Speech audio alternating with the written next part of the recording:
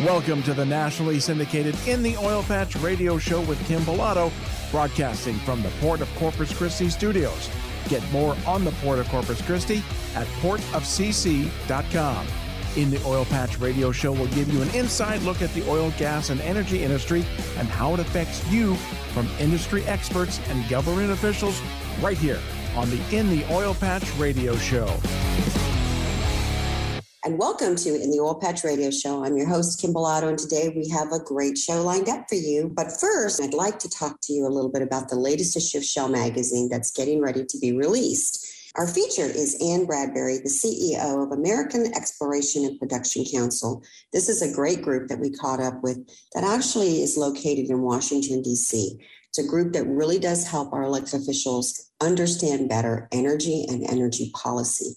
And right about now, we really need a lot of those organizations to help our elected officials start making better energy regulations to help with these crazy gas prices that we're dealing with.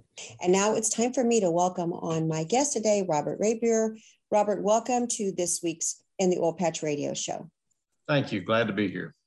Well, I understand that you're back from surgery. I'm glad to see you are back and ready to hit the road with talking about oil and gas. And, you know, there's a new Inflation Reduction Act of 2022 that just passed. And that's what I want to talk to you about for this show. So I'm glad you're doing well. Welcome back to the Oil Patch, and let's get started. You know, Robert, Senator Joe Manchin did a 180-degree about face in agreeing to slim down a version of President Joe Biden's Build Back Better bill, which increased corporate taxes, provided tax credit, grants, and incentives for politically correct green energy technologies, such as wind, solar, and electric vehicles, and seek to reduce greenhouse gas emissions, among other New Deals and climate change initiatives. Basically speaking to the Democratic base that is continuously supporting financially the Democrat Party and their Green New Deal type of programs. So tell me a little bit about, first of all, let's discuss the Inflation Reduction Acts of 2022. Is that really the right name for this bill that passed?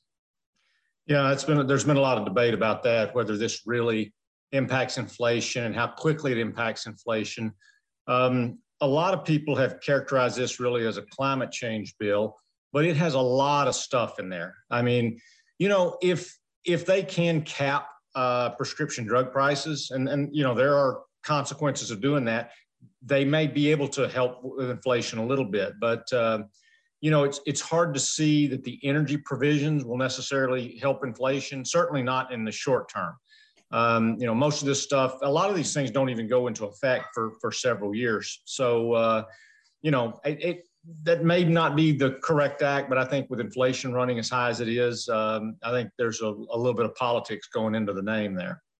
Well, we're going to get into that a little bit later on in the show, because I'm going to cite an economist that's talking about this is really not such a great idea. But some of the tax credits that are in there are clean energy sources. There's taxes for electric vehicles, funds for clean heavy duty vehicles. And I want to kind of go through them because there's a lot in here. Funds to help U.S. UP electrify the critical minerals, and then methane emission reduction program, which is a big one for the oil and gas companies as well. That one specifically, API, are you familiar with it? API released a statement, which is, of course, the American Petroleum Institute, one of the largest organizations that really tend to lobby for oil and gas companies. And they're discussing that this is really not a good investment, even though they acknowledge, well, let me just read it to you. It says, while the Inflation Reduction Act takes important steps towards new oil and gas leasing and investments in carbon capture and storage, it falls short of addressing America's long-term energy needs and further discourages needed investment in oil and gas. They also are saying that the goal to addressing climate change is evident in policies that they have been supporting, and they do acknowledge that climate change is real. However, this bill specifically falls very short of what they need for the Oil and Gas Association. So what do you say to API and the 60 other associations that involve natural gas and crude that they represent and lobby for, is this bill going to help or hurt the oil and gas associations and the oil and gas production here in North America? So I think it's a mixed bag. I think they got part of what they want. I've heard statements from ExxonMobil CEO saying, this is a good start.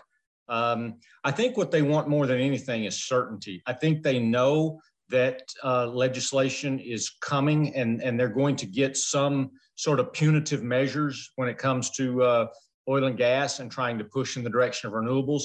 But they want to have certainty. They want to know what the ground rules are. And I think what we'll see is the larger oil and gas companies are going to be able to cope with these changes a lot better than the smaller oil and gas companies. There's going to be taxes on methane emissions. The big oil and gas companies will be better equipped to handle that. One of the provisions was that any federal lands that are opened up to renewable development, like offshore wind, have to also be opened up to development for offshore oil. And again, it's the big oil and gas companies that will be able to take advantage of that, not so much the smaller producers. I think the smaller producers will potentially get hurt here. And I think some of the bigger oil and gas companies have come out in support. I think they'd rather see nothing happen, but given what did happen, I think they're okay. But if I was a smaller oil and gas producer, I'd be a little more worried about this. Right. Well, the Texas Alliance of Energy Producers, which is one of our partners, is not happy with it. They are discussing how it's going to typically fall on the back of the little oil and gas. And I think what people really don't realize is how important the small oil and gas producers are as well. It kind of levels the playing field, so we're not left with maybe 10 large oil and gas companies on the planet. And this is, I do believe in, when we talk about the environment, there is a price to pay for doing work, especially if it's in the oil and gas industry. So maybe it's just par for the course, but at the same time, this is definitely going to fall on the backs of the smaller independent oil and gas producers. And there's a lot more of them than there are of the majors. So I want to try to drill down into that a little bit later on the show. But let's talk about Senator Manchin. The whole reason why he switched gears was because he wanted to see the infrastructure and pipelines be a little smoother. Now, we all remember that President Biden, day one, came in, filed an executive order, basically just killing the Keystone Pipeline. Is this bill really going to get Senator Manchin what he wants in the pipeline permitting reform as he thought so? Well, so I've read through the bill, I've looked. So it said that this will streamline the permitting of the Mountain Valley Pipeline that Joe Manchin's behind. I actually did a keyword search and that pipeline doesn't appear in the bill that I saw. But I read a little bit more and it said there are promises in there that the streamlining process, that the permitting process will be streamlined down the road. Now, I don't really know what that means. I don't know the implications of that. I do know that we've got a pipeline process that's problematic in the U.S., and it is very difficult to build pipelines. Years and years, yes. And the problem is, again, the oil and gas companies, they need certainty. They need a certain framework if they're going to do projects that, take 5 to 10 years to complete. Because, you had Obama come in and cancel the Keystone Pipeline. You had Trump come in and put it back on, and then Biden canceled it again. Well, a company cannot do business in that way.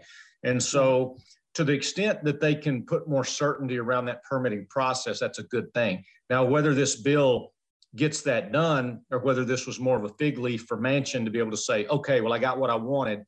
I don't know that the bill itself does this. My understanding is there are some assurances that this will happen down the road. Well, there were 47 Democrat senators that voted against even the beginning of this policy, citing that it is the Senate voted 50 to 47 to approve a Congressional Review Act resolution sponsored by Senator Dan Sullivan that would undo the Biden administration's regulatory changes to the National Environment Policy Act. So 47 of Joe Manchin's fellow Democrat senators already voting against this. So, with pipelines truly being so important and him saying he's signing on, and yet we're seeing 47 senators directly conflicting with wanting to see that any kind of permitting pipeline reform is actually ensured. I'm trying to figure out if he really got if this is really going to go through or not. And it doesn't seem with so many senators opposing the reform that they're going to get anywhere with what we just signed into law as far as this Inflation Reduction Act. I'm skeptical on that as well. I think if he didn't get it in the bill, but rather got assurances, I think it's exactly right. So, Robert, when we get back from break, I want to talk about, there's a lot of discussion on refinery capacity. And with the pipelines, hopefully in this infrastructure reduction bill going through, if it doesn't go through and these 47 Democrat senators get their way, how much harder is it going to be for us to catch up with already a depleting refinery amount in which refineries are already coming off of line and we're not seeing any new built? I want to try to get into that discussion. We got to take a quick break. You're listening to In the Oil Patch Radio Show, and we'll be right back. The annual AAPA Conference and Expo is coming up in Orlando, Florida, October 16th through the 19th, as seaport leaders and marine professionals will gather for networking, technical, and policy sessions. As the seaport's main event of the year, the AAPA Conference and Expo will provide access to the industry's top decision makers, professionals, and experts. If you or your company are interested in sponsoring this year's event, contact Kevin Traver at ktraver@aapaports.org. That's ktraver@aapaports.org. Remember this name, Oilfield Experts, to locate any part, anytime for your automotive or oilfield equipment needs. Oilfield Experts' specialty is those hard-to-find oilfield parts for your fleet maintenance needs, and we've been providing those parts and accessories to keep your tools turning since 1965. From the auto repair shop to the pump jack, call us for the right part right now. Write down this number, Oilfield Experts, 210-471-1923. Again, that's 210-471-1923, and visit us on the web at theoilfieldexperts.com. Farmers and ranchers are the hardest working people on earth and deserve a side-by-side vehicle that works just as hard. That's why Yamaha makes the Viking, an all-new Viking 6, the world's first true 3- and 6-person UTVs assembled in America. Ranked number 1 in drivetrain durability, Viking outworks and outclasses the competition in features, comfort, and off-road capability. For more, visit YamahaViking.com. Most dependable claim based on a 2013 Yamaha Source side-by-side owner study.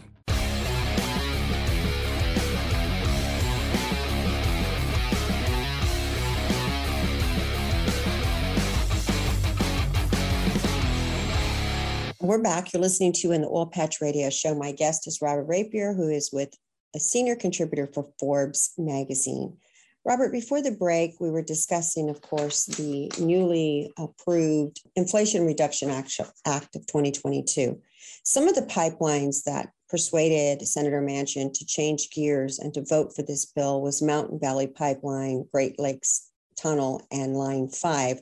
One of the producers is Enbridge, one of the large midstream companies that's handling Line 5.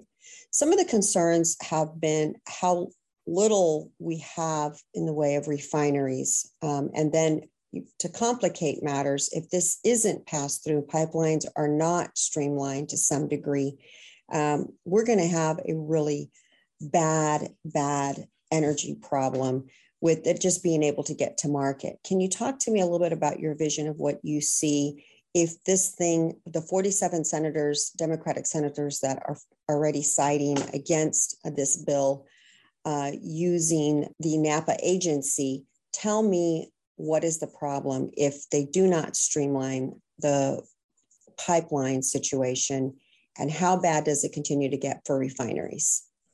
So you have to think about it from the perspective of the refiner. There's been a lot of talk about, we're short on refining capacity, and yet refiners are making so much money. Why aren't they investing in more refining capacity? Well, they don't have a crystal ball. They're looking out and they're trying to say, what are the conditions going to be like down the road? And if they can't see that supplies are going to be steady and the market's going to be good, if they see the government trying to force everyone into electric vehicles, there's no good reason for them to invest. And so what happens is, if they don't invest and we don't all migrate to electric vehicles fast enough, then suddenly we have product shortfall. And that's what we've had over the past year. We've had a product shortfall, especially after Putin invaded, or Russia invaded Ukraine, and we stopped importing Russian products. The refineries couldn't make up the difference. And so that's why since February, we saw gasoline prices skyrocket for a while. They're coming back down now, but what happened was the refiners simply couldn't make up the difference. And so now you had all these people second guessing them. Well, why weren't you investing more in capacity? Well, because there's been a hostile environment for refiners, and looking forward, the legislation and so forth that's being passed is not good for them. So they're saying, why would I invest $1 billion to upgrade my refinery? That's going to take 10, 15 years to pay out. And the government seems intent on moving us off of oil and gas. So I'm not going to spend $1 billion. So they want more certainty around supply and around their markets. And this is why you see underinvestment in the refining sector right now. I want to switch gears because one of the areas that you focus on is financial in stocks, bonds, and that type of arena. I was reading a lot of information is coming out from economists that are really not liking the Inflation Reduction Act of 2022, more because they are citing that we need to reduce inflation immediately. However, they first cite that it is a very inappropriate name because it's not going to do that. It is basically philosophically fraud in the term of describing an unpurposeful misdirection, and it may not actually achieve what it's designed to do. And in it, some of the economists, which of course I will discuss here shortly, have said that the $739 billion Inflation Reduction Act of 2022 does not a lot of good for the inflation or taking advantage of that. First of all, what are your thoughts on that? And tell me, where are the most problematic areas you see in imbalancement? Is it supply, demand? Is it going to be labor shortages, supply chains? I mean, is this bill covering all of these things that we're currently seeing due to the inflation problem that we're having? So there are often unintended consequences, and I talk about these a lot. And I think people who do not understand how the energy sector works and how energy is priced very often pass laws that hurt. And I'll go back to Russia's invasion of Ukraine. Before that happened, I said, what is likely to happen is we're going to shut off Russian imports. The price is going to skyrocket. Russia's still going to be able to sell that product, and they're going to make more money selling less product. And that is exactly what happened. That's exactly what happened. And so that's an unintended consequence. We helped Russia make more money because we shut off the Russian imports, and then that cost American consumers a lot. Now, I'm not saying whether that was the right or the wrong move, but that was an unintended consequence. But it was, if you understand how oil and gas are priced, it was pretty obvious and pretty straightforward. So there's the thing. If we pass laws, and one thing this bill does, it's punitive for oil and gas for the most part and incentivizes wind, solar, electric vehicles. Now, if the migration to electric vehicles happens quickly and everybody embraces this, maybe you get away with it. But if we underinvest in oil and gas and the supply is short, we'll get a situation like we have now again. We'll 5 years from now, I've heard people say oil is going to go in this terminal decline for 15 or 20 years. I've heard that consistently. And what happens is the oil companies look, they see, okay, the climate is against us right now. They're punishing us. They're investing in renewables. We're going to slow down on our investments because we may not get them back. And then a few years later, lo and behold, we're still growing oil and gas consumption, and now we don't have enough production and prices skyrocket. And we see that over and over and over again. Robert, let's take a break, because when we come back, I want to break down all the financial parts of this act as well. We got to take a quick break. You're listening to on the Oil Patch Radio Show, and we'll be right back. The Texas Alliance of Energy Producers invites you to their annual conference on September 14th and 15th at the Hotel Drover in Fort Worth, Texas. The event will feature author and energy expert Alex Epstein during the industry luncheon on September 15th. It's the Texas Alliance of Energy Producers annual conference, September 14th and 15th in Fort Worth, Texas. For tickets and hotel reservation information, go to texasalliance.org. That's texasalliance.org. Shale Oil and Gas Business Magazine provides services like print advertising and digital marketing. Our digital advertising services include website, email, radio, video, and social media. Shale also provides specialized web services from website management to search engine optimization and social media management. Visit our website, shalemag.com. Once again, that's Shale, S-H-A-L-E, mag, M-A-G.com to learn more. Shale is your one-stop shop for growing your business. Pick up the phone today and call 210-240-7188. Again, 210-240-7188.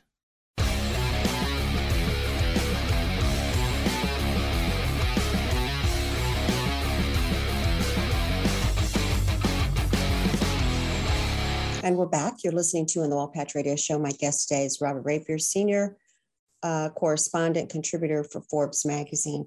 Robert, we're discussing today the Inflation Reduction Act of 2022 that just passed and will be signed into law, no doubt, by President Biden. This was a version of the Build Back Better, toned down bill that they had hoped to get through. But I want to talk about the $433 billion of proposed government spending that is probably going to create immediate inflation pressures by, they believe, boosting demand, which would increase supply side tax hikes, would also constrain supply by discouraging investment, draining into private sectors. And then there's also a lot of goodies in here for, like you mentioned earlier, prescription drugs. There's also things in here pertaining to the climate. We talked about how there's tax credits for EVs, which is electric vehicles. And you said earlier that the losers are the oil and gas industry. Winners are going to be the American people. If so, tell me how. And then specifically, you were asking about, or asking me to ask, or let's discuss the stock buybacks and that specific area. So I want you to try to explain to me, what is the American people, the benefit to them in here? I'm understanding oil and gas prices are probably going to continue to stay high. I don't think this addresses inflation at all in the sense of giving the American consumer any kind of relief. So what can somebody expect who has heard this and has no idea how this is going to affect them? Let's start taking it piece by piece of what they can expect to see. Okay, so I just wrote a Forbes article on this, and I identified 4 categories of winners. I said the wind and solar companies are going to get a lot more money. They're winners. Utilities that are transitioning toward renewable energy are going to be winners because they're going to get more money funneled to them. Electric vehicle companies, and then companies that extract and process materials like lithium. That's 4 categories. There are going to be other winners in there, but that's 4 categories, all having to do with renewable energy, that are going to win. I said within the oil and gas industry, the benefits skew toward the largest companies that can afford to invest in some of these technologies. There's going to be money going into carbon capture, which the oil and gas industry likes, because if we're going to capture carbon and put it in the ground, it's very expensive. The oil and gas industry is appreciative of the funds that are going there. I said losers. One of the biggest losers is going to be companies that have relied on stock buybacks. And just to understand what this is, a company that needs capital can issue stock, and they sell parts of their company. Conversely, a company that has a lot of money, they can buy some of that stock back. If I have a company and I feel like my stock is undervalued, I can use some of my excess funds to buy that stock back. Now, that's common business. That's been going on forever. And yet it's criticized for reasons I don't know. I mean, Apple is a company that uses a lot of stock buybacks, and there's nothing at all wrong with that. And so this bill puts an extra tax, a 1% tax on stock buybacks. Now, that's a disincentive then for companies to buy back their own stock. But that suggests there's something wrong with stock buybacks. If a company can issue stock, they should be able to buy it back. If I issue stock at $100 a share and it falls to 50, I should be able to buy my stock back without paying a penalty to do that. And so that's one part I don't like about the bill. I think companies ought to be able to buy their stock back if they make a financial decision that, hey, my stock is undervalued and I've got excess cash and I'm going to put it into buying that stock back. And so that provision I do not like. Now, whether the American people ultimately will win or lose over this bill, I think it's, if it does curb carbon emissions, I think, yes, it's definitely a good thing. I think our carbon emissions rising unabated is a problem. And, but the biggest issue is, and I hate to rain on people's parade, but I say this again and again, the United States is not the global driver of carbon emissions. It's Asia Pacific. Our carbon emissions have been relatively flat for about 30 years. So it is true that the United States historically has put more carbon in the atmosphere than anyone, but the future is going to be Asia Pacific. And so if we don't rein in Asia Pacific's emissions, it doesn't matter what we do at all. Unless we can figure out some way to suck the carbon out of the air, we really need to be aimed at, Asia Pacific emits more than double the total emissions of the United States and the EU put together. Right. And they're the ones that are usually out of the discussion of wanting or doing anything really geared at trying to reduce this. Right. Robert, so I don't mean we should do everything we can, but we have to be realistic here. This does not solve the problem. Right. It only just continues the conversation. We're going to take a quick break. When we return, I want to get back on this topic as well as talk a little bit about Wall Street and how they're responding. You're listening to In the Oil Patch Radio Show, and we'll be right back.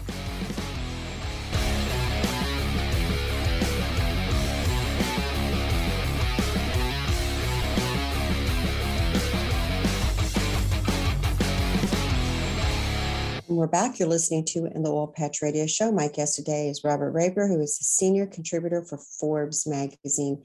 Robert, before the break, you were telling us who are the winner and the losers of course, the Inflation Reduction Act of 2022. And you listed 4 major winners: solar, wind, utilities, EVs, and lithium. Now, in self-disclosing, I do happen to have stocks pertaining to lithium, and I kind of am partial to lithium. I like that. We do need critical minerals.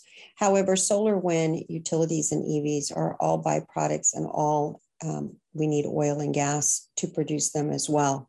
So does this mean when they're winners, because they're getting a lot of rebates and they're getting a lot of incentives from the government, isn't the cost of doing business going to be higher for them as well, just because they're going to have to pay the energy companies to produce everything that they produce is made as a byproduct of it? So where does that kind of fit in with them, or does it at all? And then I also want to ask you a little bit about how Wall Street is reacting to this new bill as well. So, the lithium, for instance, there's been tremendous inflation in the lithium sector. And there's a couple of reasons for that. One is just the supply chain disruptions from COVID, but the other is lithium demand. And this is being incentivized by the government, but lithium demand is growing leaps and bounds. I just looked up, I used to own stock in Albemarle, which they are a major producer of lithium. That stock is up nearly 40% in a month. So, that's a function of July, and July to now has been a very, very good month for stocks overall. But energy stocks in particular have done very, very well over the past 6 weeks or so. In the midst of a bear market, we don't know, is this the end of the bear market or is this just a bear market bounce? But, the first 6 months of the year was pretty bad. The last 6 weeks, I've made up nearly everything I lost in the first 6 months of the year in the last 6 weeks. And, those energy companies have done very well. So I think the energy stocks are reacting positively toward the passage of the bill.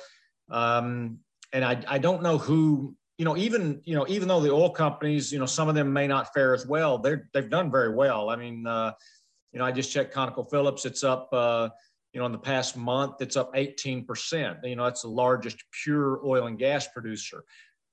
So I'm not seeing a lot of losers across the energy sector. The energy sector has been the top performing sector in the S&P 500 this year, but it had pulled back some in the second quarter, but now it's on a tear again. What about Wall Street? Since we're talking about tear, financial, Wall Street seems to be liking the climate bill, and they seem to be betting on both the energy, but both green energy and fossil fuels as well. They're not, they seem to be financing both. I guess maybe some of the environmentalists that were hoping to shut down the oil and gas exploration are disappointed in the sense that they are still being funded in many ways, whether it's through new investments, capital investments. They're continuing to grow, and so is the green energy sphere, which isn't it always, a lot of people say that they really need to be growing at the same time because we're not ready to get off one or the other. So does Wall Street maybe have something here that they're like, hey, we can make money in both, and that's exactly what we're planning on doing? What are your thoughts on Wall Street and their reaction to the bill? So Wall Street is like the oil industry. They like certainty. They like the more uncertainty, the more volatility. And so now you've got this great big bill that puts a more certain framework around, the oil and gas industry, around renewables. You can see where the money is going to flow. Wall Street will get under those, when money's raining on a sector, Wall Street will move in and invest more money in that sector because it's obviously going to do well if we're funneling money into that sector. But likewise, oil is a lot of money going forward. Even as we try to transition off, we're still going to demand oil for a long time. And that's a point I've made again and again, that we're just not at a point where you're going to see this rapid decline in oil consumption. And so Wall Street is going to continue to invest. It would be nice if maybe some of our elected officials were a little bit more clear on this discussion, as opposed to all the rhetoric that goes out, how we've got to get off of oil right now. It causes a lot of tension and worry, I think, for people who really don't understand this isn't going to go away anytime soon.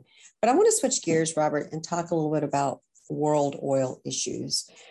China's data showed a drop in oil prices and consumption. I'm sure a lot had to do with post-COVID on with them as well. How and they have been the largest purchaser of course, energy. So where do you see China ending up, and of course the energy sector, due to China's lack of demand for energy and of course oil and natural gas? Yeah, I think that's purely a function of COVID. They've had some COVID shutdowns over there. But if you look, you look over the decade, China is one of the fastest growing energy consumers in the world. They are now by far the largest CO2 emitter in the world. I think within a decade, they will surpass the US as having put more CO2 in the atmosphere than any other country. So, I think this is just a COVID blip. I don't see anything slowing down in China on a long-term basis. I think the world could do itself a lot of favors if they would figure out how to get China off of coal. China burns more than half the world's coal.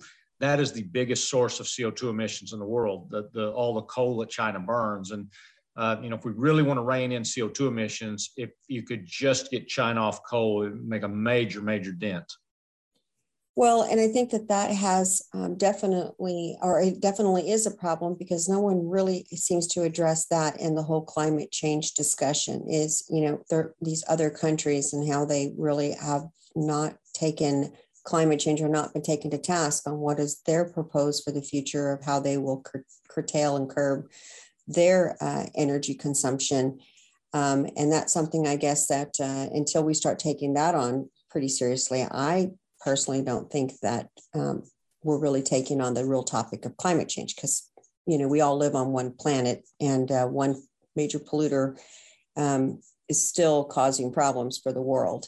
We're going to take a quick break. When we come back, I want to talk about oil demand from OPEC Plus, along with, I want an update on what you see is happening with Ukraine and Russia and the energy crisis that's happening in Europe. But we got to take a quick break. You're listening to In the Oil Patch Radio Show, and we'll be right back. Are you a business owner feeling overwhelmed where to begin your business's online presence? Maybe you've spent thousands of dollars in the past just to be highly disappointed with the results. We understand because we were once you. Since then, we decided to hire the very best experts to help us and you. Let us send you our business profile that will quickly show you your Google business rankings in these 5 areas: reputation, ratings online, website, advertising and social media, and search engine optimization. All of these areas really affect how Google ranks your entire listing. So if ranking on page 1 is your goal, pick up the phone and call us now, 210-240-7188, or simply go to shalemag.com/business profile. We'll be in contact with you within 24 hours. Once again, pick up the phone and call us now, 210-240-7188, or simply go to shalemag.com. That's shalemag.com/business profile. Start dealing with a company you can trust and always find.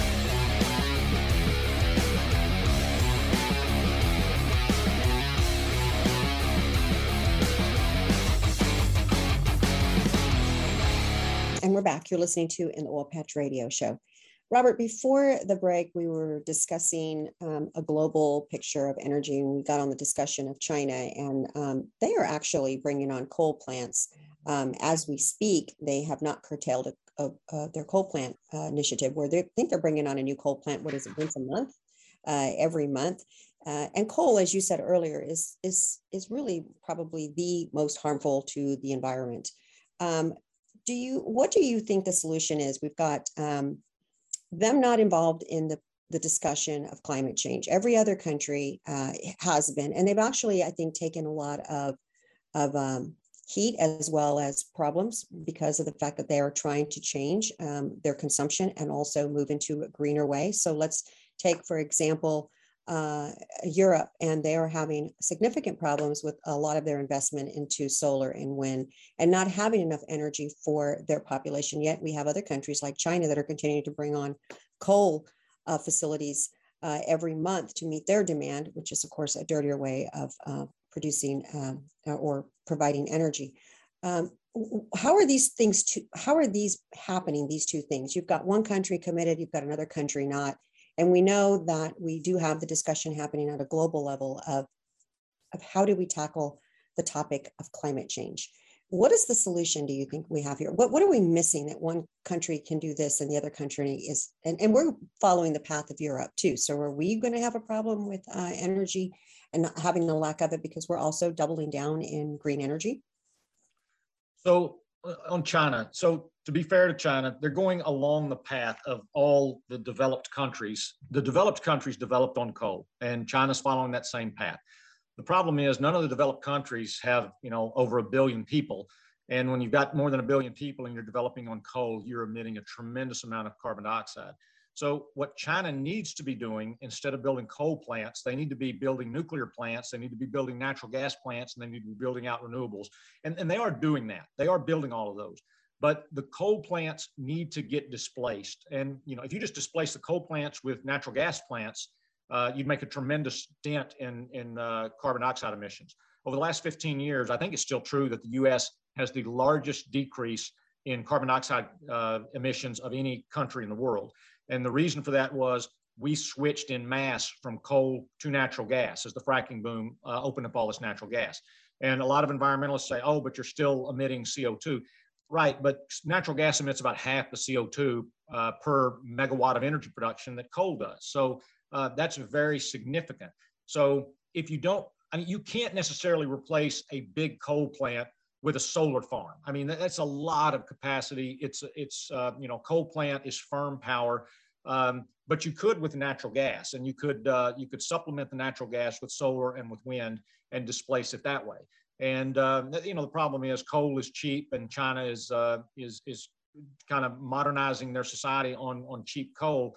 And, for the world's sake, we need them to do it with, nuclear power, natural gas, and with renewables. And, that's the issue. And that's really the key issue going forward is if the world doesn't rein in emissions in the developing countries, we're not going to rein in emissions, period, because that is the driver of the emissions is the developing countries. Correct. And aren't they the ones that are actually by the Paris Climate Accord not required to come into compliance for another 20 years down the road, whereas the United States is pretty much required to come into compliance right now?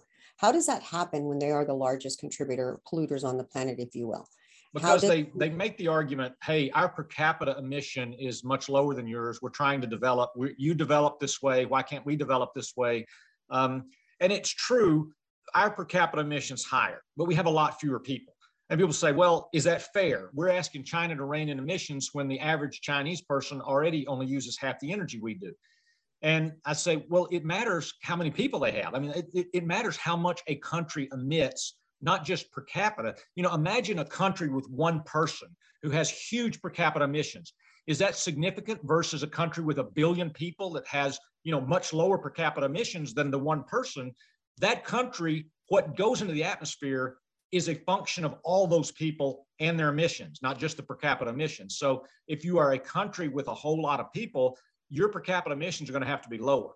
And that's the problem with China. But that's the argument they make is, hey, you developed on coal, and we're just going through the same thing that you went through. And India is making that argument. And so China is making promises. They say, well, our CO2 emissions will peak and start to come down in 2030. And that's how they keep the world off their back. They make promises that, hey, we can't do it overnight, but, we've got a plan. Well, we're coming up to the end of our show. And I guess, OPEC and IEA have released their demand for 2022. They're close in their numbers, but they're really not saying the same thing. And one of the things that I love to ask guests who are comfortable in speculation is OPEC and IEA, their numbers for forecasting for 2022, more or less in line with what you're thinking?